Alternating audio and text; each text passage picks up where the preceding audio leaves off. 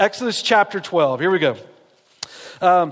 Exodus chapter 12 is an interesting passage of Scripture. On the backdrop of holiday season coming up for us, the Lord would have it that the passage we're going to talk about today also talks about a Jewish festival.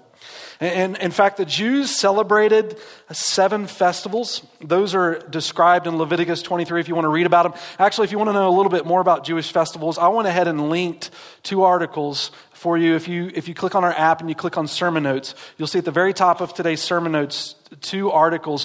One is on the 7 Jewish festivals, if you want to learn about those. They're beautiful pictures of what Jesus would ultimately fulfill for us, or will eventually fulfill in its fullness for us. He has fulfilled some of that to a degree. But there is the festivals of Israel that are celebrated. They had 7. And they also had 5 sacrifices that they could participate in.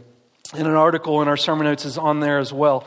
And so you could read about both of those. But here in Exodus chapter 12, you see this culmination of both, on this holiday time, this festival, you see sacrifice. Both of these coming together for Israel in what we call the Passover. And the Passover is an important celebration to understand in Scripture. In fact, I would say the imagery that takes place here in this Exodus becomes a lot of what the New Testament borrows from for us to get a bigger picture of what God is after for our lives through Him. And so this story of Exodus is peppered throughout Scripture as a major theme to understanding the Bible, in which we're on this series together talking about the King and Kingdom. And so we see the story of rescue that God's on. If you've been with us last week, you see the story of the Exodus is this idea of exiting, where Israel were slaves in Egypt, and God comes in and rescues them and brings them this new identity in Him. And that's very relatable to where we are in our relationship with Christ, that God pursues us for salvation, for rescue, and brings this new identity in Him, this idea of from slavery to freedom because of what Christ has done. Exodus plays that story out beautifully for us in a physical way, demonstrating what God also does for us spiritually. And so when you look at this idea of Exodus, you start to see what God's teaching us, but you just ask the blanket question, what is God teaching us in this Exodus?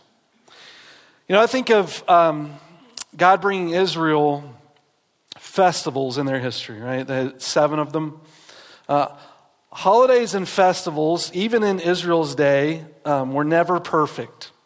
And I think that's important to bring up, considering the holiday season for us, because holiday seasons are messy, because people are involved, hardship can be involved. And so holidays and festivals aren't perfect. They've never been perfect. I don't even think they're perfect here for Israel. When you consider even their state of mind going into this moment. God doesn't describe, we're going to read this passage in Exodus 12 in just a minute, but God doesn't describe all of the backdrop of the chaos and everything going on in Israel's life as He tells them to celebrate this Passover.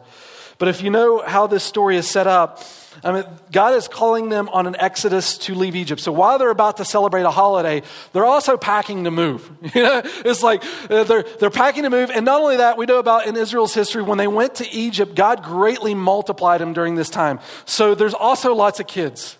So you can imagine this kind of holiday season. You're packing to move. The kids are going everywhere. You're trying to wrangle them in the middle of that mess. And God's like, you know what we need? Let's have a holiday. Right? Let's while you get your boxes out, let's throw this festival together, right? And you can imagine that not only these kids running around, not only this packing, but everyone else around them, they have to hate them.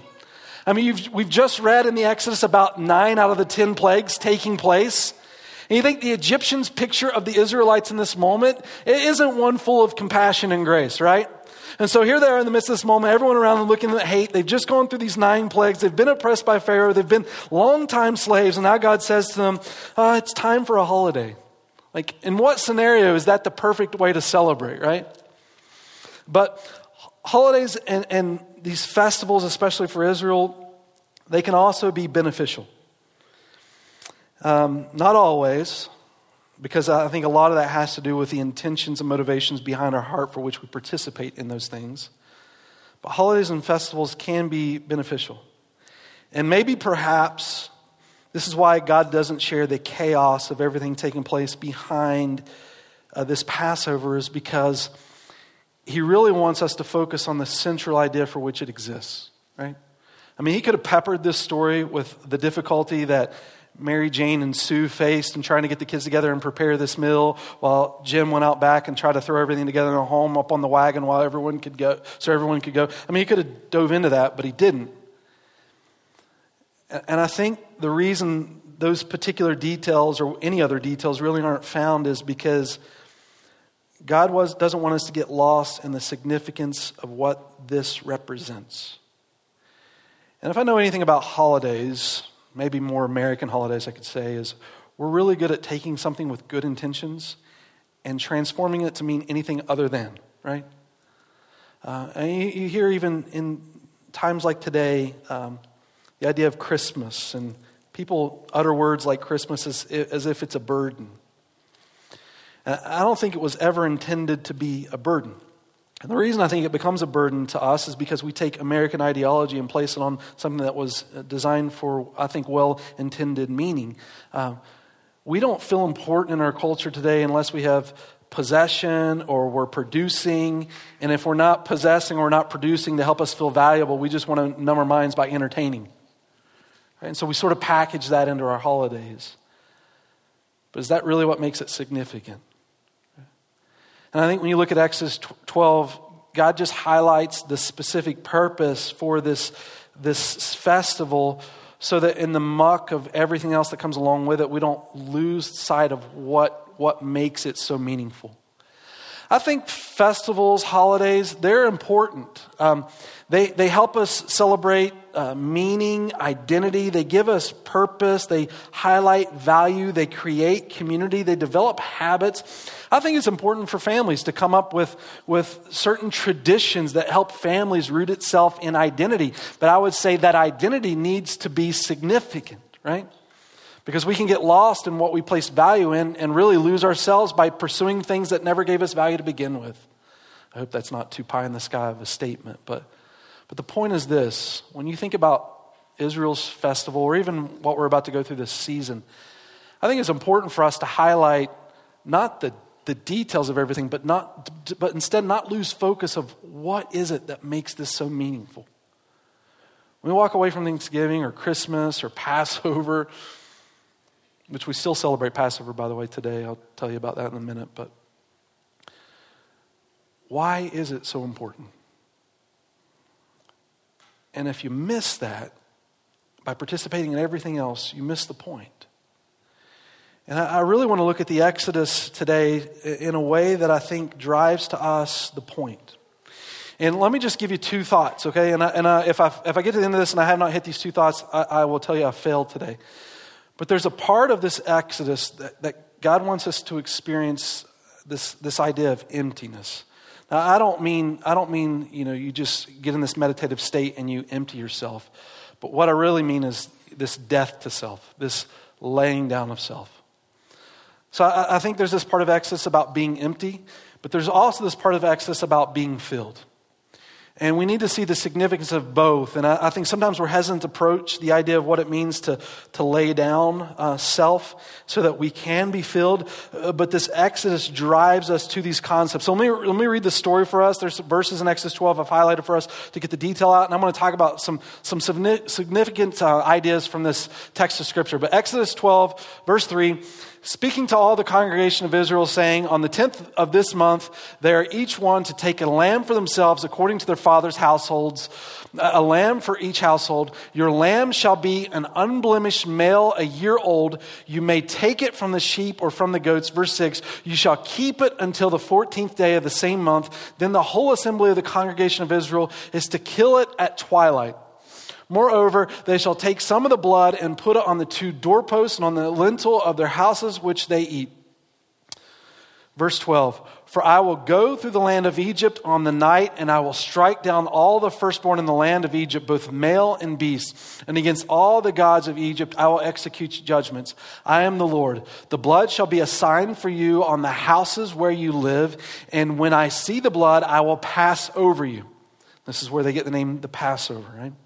And no plague will befall you to destroy you when I strike the land of Egypt. Now this day will be a memorial to you, and you shall celebrate it as a feast to the Lord. Throughout your generations, you are to celebrate it as a paramount ordinance. That's kind of, seems contradictory, doesn't it? Like, Go kill something and now celebrate, right? So we'll talk about that, what that means. Then in verse 21, then Moses called for all the elders of Israel and said to them, go and take for yourselves lambs according to your animals and slay the Passover lamb. Let me just ask one central question. You read through that text. Why sacrifice? Why sacrifice? Doesn't God care about the animals? Isn't life precious? How barbaric, right? To kill a lamb? Doesn't God care? What do you think? Does God care about the animals? About life? Maker of all things, who designed all of creation for his purposes, including animals, does he not care for that which he has created? Why sacrifice? I want us to recognize when you read this section of Scripture, no doubt we should not take it lightly when we talk about the removal or the taking of life. And I think it's precisely the point that God is getting at in this section of Scripture. God is not flippantly telling us to sacrifice animals as some bloodthirsty maniac without concern of life.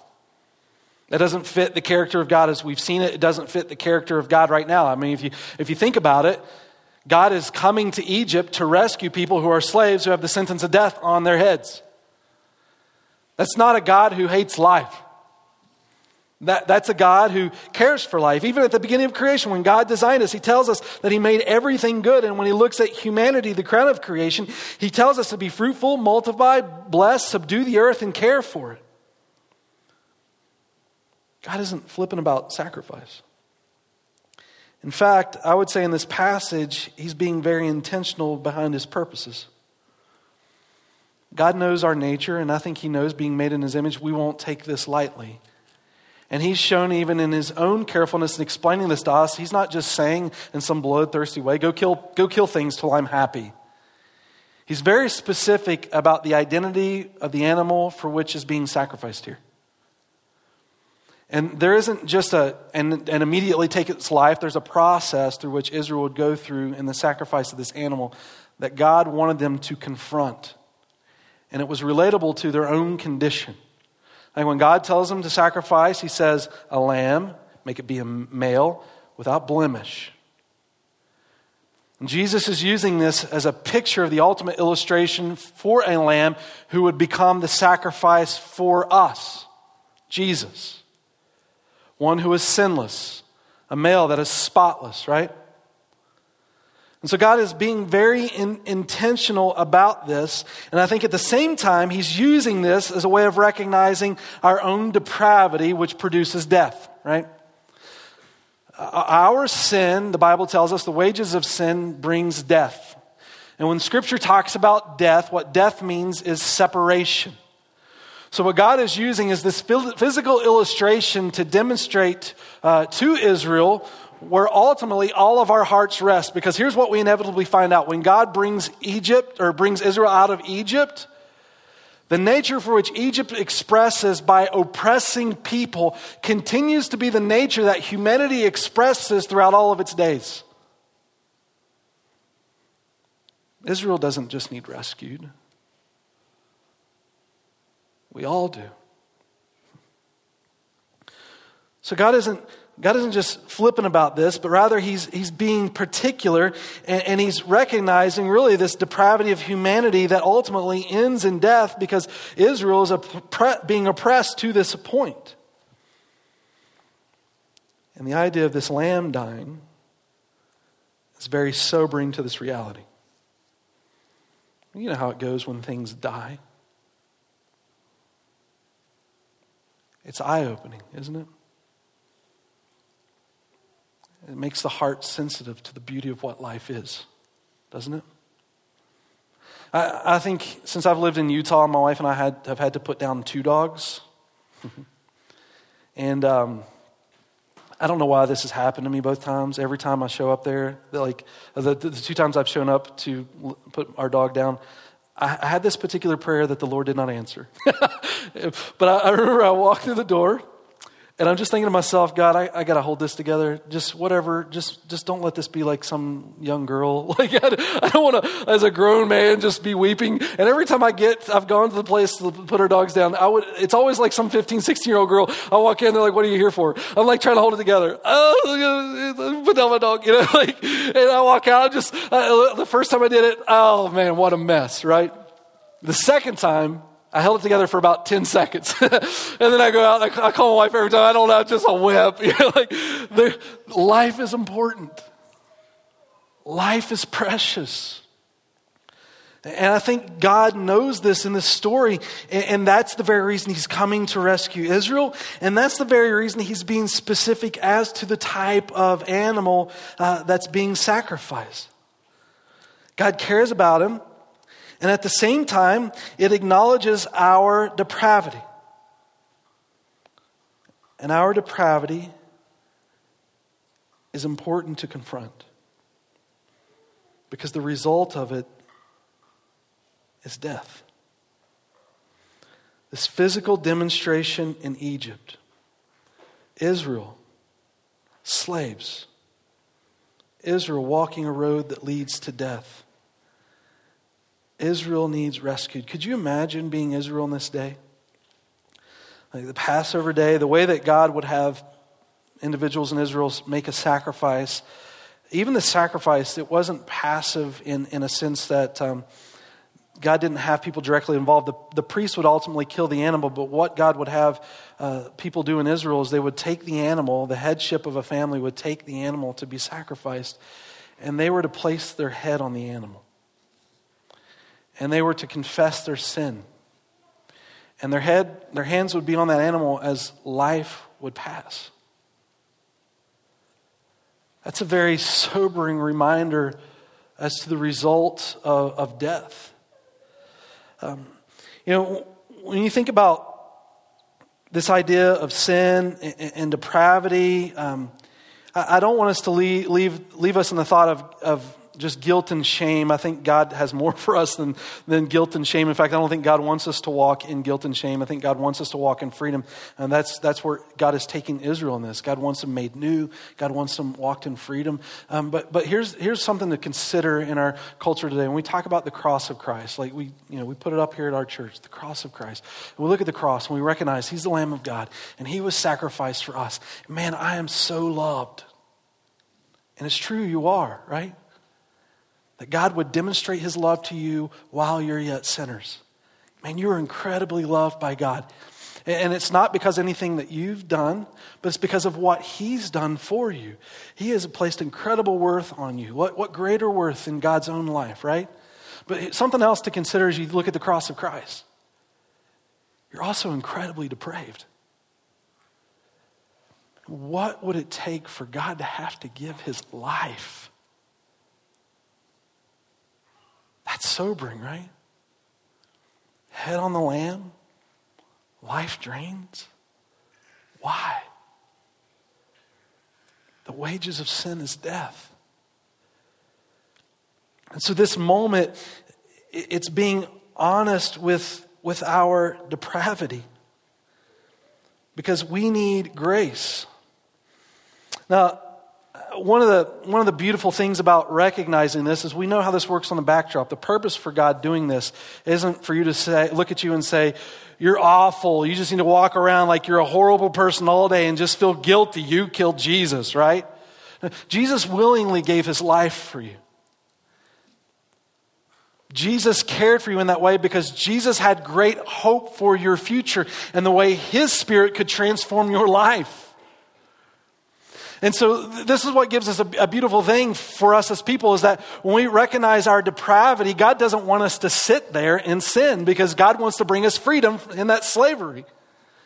And here's the wonderful thing about Jesus is that with Jesus, the story doesn't end there, that Jesus brings forgiveness, Jesus brings new life, and Jesus brings freedom. And God wants to take care of the past so that we can walk in the goodness of that before him. And when you know positionally that's where you are in Christ, so you don't have to walk in guilt and shame. You get to walk in newness because of what Christ has done. Right? I mean, it gives you incredible position in anything that you encounter in life when you mess up. Like, I can tell you this week at some point, I'm not going to tell you when or how this came about, but I had to utter these words that I am always reluctant to utter to my wife. I've only remember doing it once, and it was this week. But I had to say, honey, you were right. I didn't say it like that. I more said it like this. You're right. And she said, what? You're right. I think you're right. that's how it came out, right? But why can you do that? Or with your kids? Like, you know, I like to think I'm the perfect dad, perfect husband, perfect pastor, perfect everything. But truth is, I blow up. I blow it up, or I mess up, or whatever word you want to use there. I'm not perfect, but in my imagination. But here's the good news. God doesn't want to keep me in that judgment. He wants to bring me in His grace, in relationship, in newness, in freedom, in life. Like when you have no certainty as to what your guilt will produce, then you're skeptical to trust, right? You just want to hide it. You want to bury it. You want to step away from it. You want to try to cover it up. You want to try to perfect it in yourself. But Jesus is showing Israel, look, you have no way of escape. You have no rescue. You are a slave. But what does God do? He brings the rescue. And He brings freedom. It's in His nature. And so in the soberness of this animal that gives its life, it's to awaken our hearts when it gets calloused to really where the depravity of ourself leads us to death. We try to pacify it, like I'm better than someone else. You know, I'm not as negative as that person. They do worse than me. I'm okay. You know, if they're not worried, I'm okay. But God brings us to the reality that all of us will face death. And all of us need rescued. And God's not just going to pass over it indifferent to anything that we've done, because God is just. Like if you believe this, if you believe God is good, right? We like to think that about God. God is good. Can I tell you, it necessitates, in order to believe God is good, God has to be just. Because for God to allow injustice to exist, He could never be good. In order for God to be a good God, He must bring His justice. And because God brings justice, those on the right side of His justice can experience His grace and love. In order for God to be good, in order for God to be just, He doesn't just pass over sin as if indifferent to it. It demands that God do something with it. And we want to find ourselves on the right side of His justice.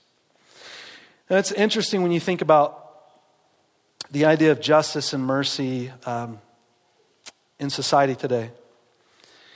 Any culture that wants to exercise justice will always do it at the sacrifice of mercy. And any culture that wants to exercise mercy will always do it at the sacrifice of justice. There is only one place where justice and mercy can both be fully vetted out and not sacrificed, and that place is only through the cross of Christ. It's only because Jesus becomes that lamb of substitute that both His justice and mercy poured out completely in Jesus, that God doesn't forsake any of it, but all of His goodness is made known. And that's what makes this event so incredible is that God is not simply just leaving us in depravity as if to guilt us, but to rescue. This is what it means when I said in the beginning to be empty, guys. God created this sobering moment. So finally in ourselves, we give up in trusting in us to accomplish these things. It's impossible. I can't reconcile with God. I can't make God love me. I can't do anything to obligate God. But God still chooses to. And where? Through the Lamb. Through the Lamb. What He's teaching Israel, an incredible statement as it relates to sacrifice. If we just ask that question, why sacrifice? And in Leviticus chapter 17, verse 11, He tells us that sacrifice really doesn't come without substitute. Leviticus 17:11 is this highlight verse about really what Israel's sacrifices encapsulate. But it says this: "For the life of a creature is in the blood. And I have given it to you to make atonement for yourselves on the altar. It's the blood that makes atonement for one's life. So the blood is symbolically a representation of a life, this idea of substitute. He says, I've given this to you as a substitute for atonement. And this word atonement literally means at one. So what it's acknowledging for us is that we're not at one with God because of sin. God is holy, He is perfect, He is good. We are not, and therefore God's not going to just pass over that as if it doesn't matter being different to it. He wants to pass over it in a way in which justice is poured out righteously so that He is good.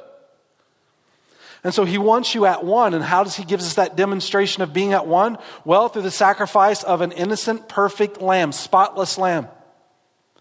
And He says, this blood, which is a representation of a life that becomes a substitute for your life, there is life in the blood. Now, there are certain phrases when you read in Scripture that I think just need to be stated. And there are certain phrases or certain statements that when you say them, they need more than just a period, right? You ever seen this? You ever think about this statement here? It just does not fit with a period, right? It is your birthday. Who does that? I know some people, when it comes to their birthday, they take off the word birthday in the end and they substitute it with word week or month. It is your birth week. It is your birth month. And they expect you to say it with several exclamation points, right? And when you're young, that's usually how you say it. It is my birthday. You never say this indifferent, this statement. It's either, it is my birthday, or then you get older and you're like, it is my birthday. But it's never just a flat statement.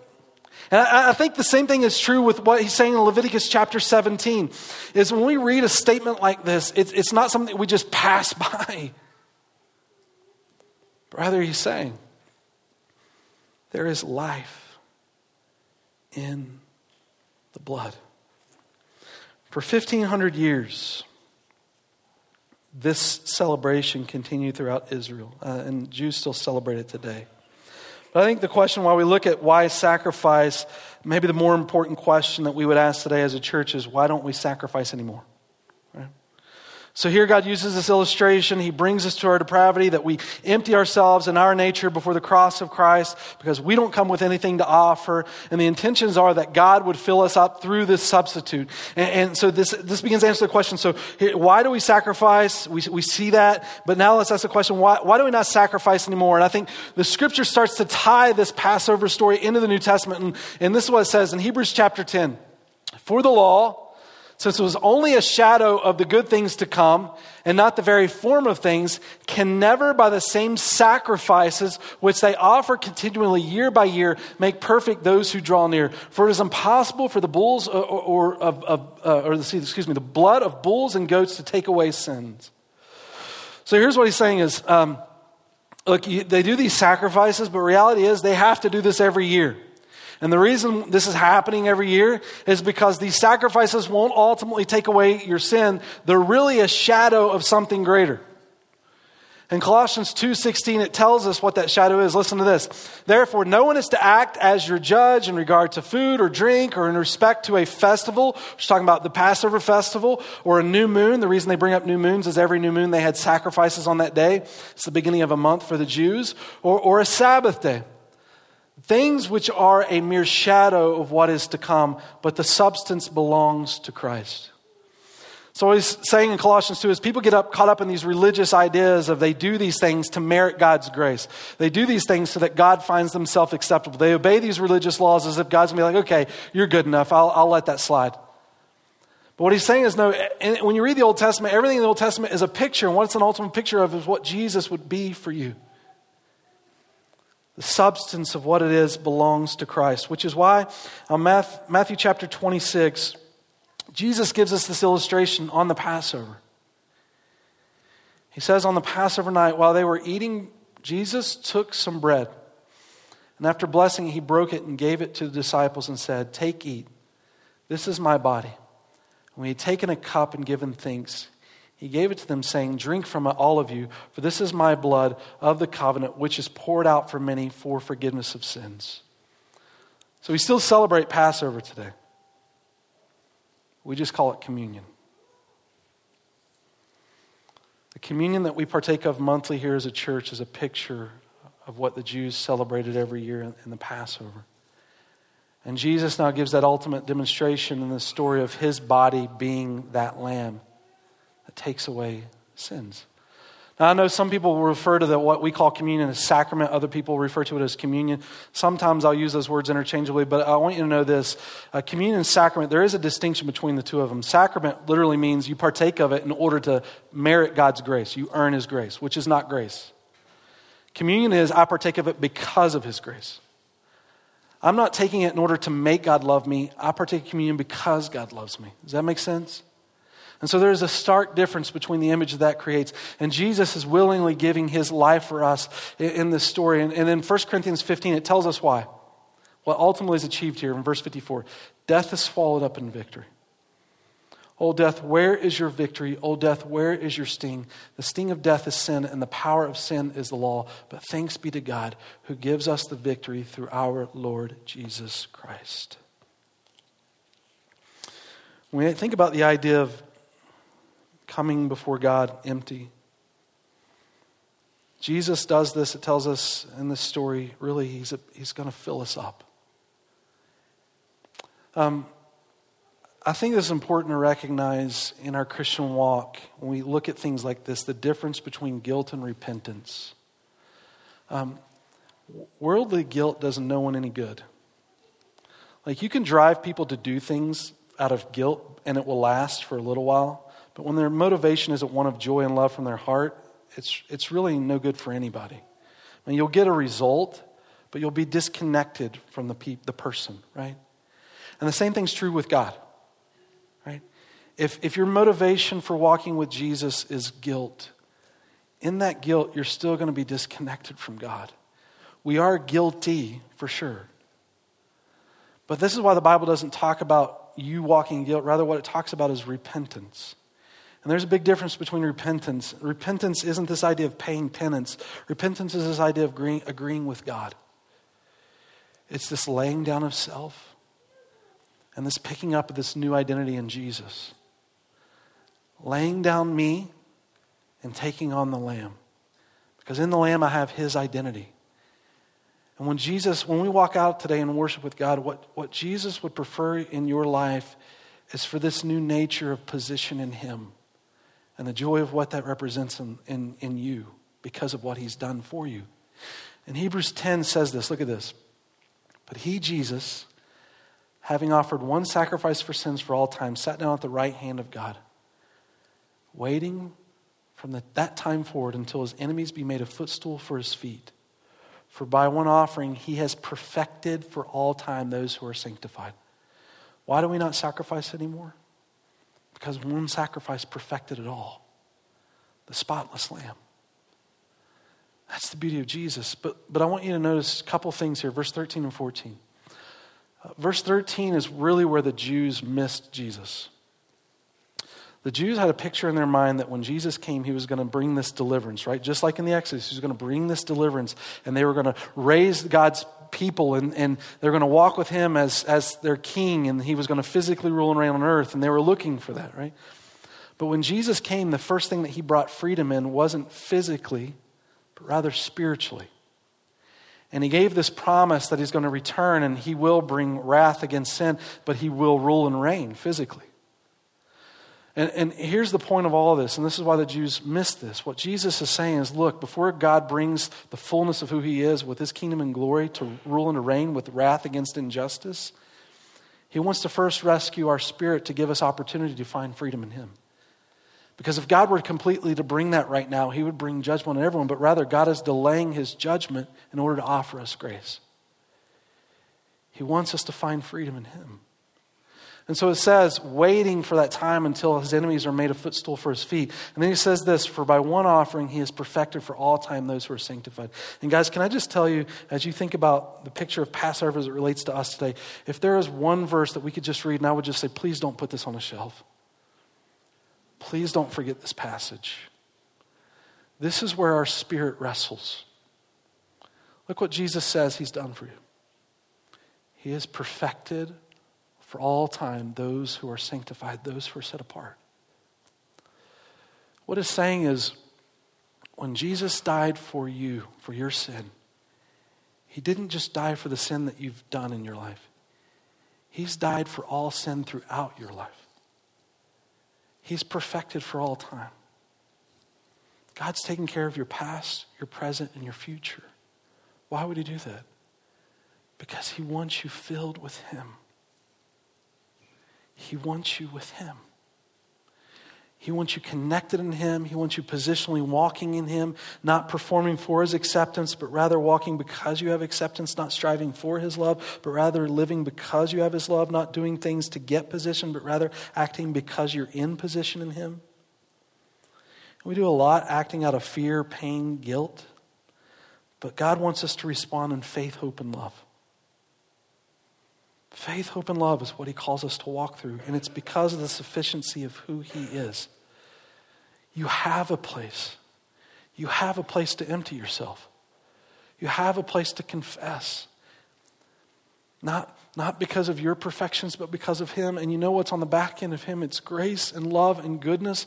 And he desires the best for you, and he wants to shape you new in his heart. But this happens when our lives are surrendered to the Lamb as we lay our hands upon his head and we just say before him, God, you're the one that's good. God, fill my soul with the goodness of who you are. I love at the end of Revelation, let me give you this last story and I'll close.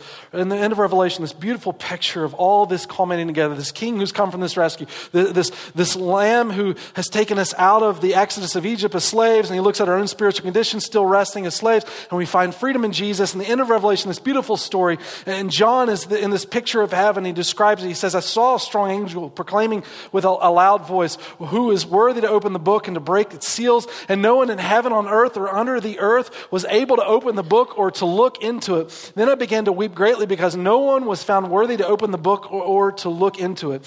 In John's day, it was common for leaders to pass these documents around, these scrolls around, and they would be sealed. And these particular seals would have certain seals on them that only the person that had the authority to break the seal could open it up. And John's crying right now because he can't break the seal. And what you find in this story is there's actually 7 seals. And what's interesting in John's day is when a leader would give a document that was sealed, they would seal it as they rolled it. They place a seal, roll it up, place a seal, roll it up, place a seal, roll it up. And so the person in lowest command that would read it could break the first seal. And the person in next authority could break the second seal. And he could be aware of both points of the document, but only the first guy could know what was under the first seal. And it would go on until the 7th seal, the person of the highest authority. And so John is weeping because this document with 7 seals no one can open. And then it says in verse 5, and one of the elders said to me, stop weeping. The Lion that is from the tribe of Judah, the root of David, has overcome so as to open the book and its 7 seals. I saw between the throne, and this is important. Look, verse 5, he's saying, look, this is the Lion, the conqueror who's done this, right? You don't have to worry. You don't have to be concerned in this anymore. There is victory. He breaks the seal. He has all authority. And then John turns, it says, and between the throne with the 4 living creatures, these are the angels, and the elders, look what it says, a lamb was standing. He's described as a lion, but yet he stands as a lamb, as if slain. And then it says, as having 7 horns and 7 eyes, which are the 7 spirits of God, sent out into all the earth. Look, if this ever happens to you, you've got problems, you need to see a doctor, right? But what it's saying to us in Scripture is 7 is a number of completeness. And the idea of eyes is this all-seeing, omnipresent picture of God. And the idea of horns is one of authority. And 7 horns, this all-powerful picture of God. And then he says, and he came and took the book out of the right hand of him who sat on the throne. And when he had taken the book, the 4 living creatures and the 24 elders fell down before the Lamb, each holding a harp and golden bowls full of incense, which are the prayers of the saints. And they sang a new song. They sang a new song. Because they were able to find a place where their soul could be open and honest and empty and confess. And God filled that soul with a new song of rejoicing. It says, worthy are you to take the book and to break its seals, for you were slain and purchased for God with your blood from every tribe and tongue and people and nation. The idea of the slaying of a lamb wasn't in vain. It's a picture of God's pursuit for your heart, for freedom, that you could be made new. He's perfected you for all time. I see too many Christians walk around with guilt and shame without the hand of the position of the Lord on their lives. Right? They walk in the past rather than in Jesus. I heard a story once of a father that was driving down the road. And he was driving with his son, and a bee flew into the vehicle. And the son started to panic because he was highly allergic to bees. And the father reached out with his hand, and he caught the bee, and he squeezed. And he moved his hand to the window, and he let the bee go. But because they were driving down the road, the bee immediately came right back in. And this time, the boy's even more panicked because he knows the bee is going to be ticked. And the father sees his son stressing out over this bee with anxiety. And the father slams on his brakes and he reaches out with his hand once again. But this time, rather than grab the bee, he takes his other hand and he points to it. And his son sees. It's the sting. The stinger. The bee has no more power. I'm free. Guys, when Scripture tells us in 1 Corinthians 15, the sting of death is gone, and you have victory in Jesus, I hope our soul resonates with what that goodness represents for our lives all of our days. Yes, this world may leave us checkered in our past, and yes, we may have struggles and battles that we face, but in Jesus, the sting is gone. And because of that, you don't have to walk in the anxiety of fear of things, but you can lay it all down at the cross of Christ and allow your soul every day to be made new in Him, because in Jesus you have been perfected once and for all because of what Christ has done. It's not about us. It's about His story, this King pursuing our soul to make us new. And in that love and grace, my failures I can confront. My struggles, my battles, because I know in Jesus there is this embracing of love that casts all of it aside because the sting is gone. This message has been brought to you by Alpine Bible Church in Lehi, Utah. If you'd like more information, please visit us online at alpinebible.com.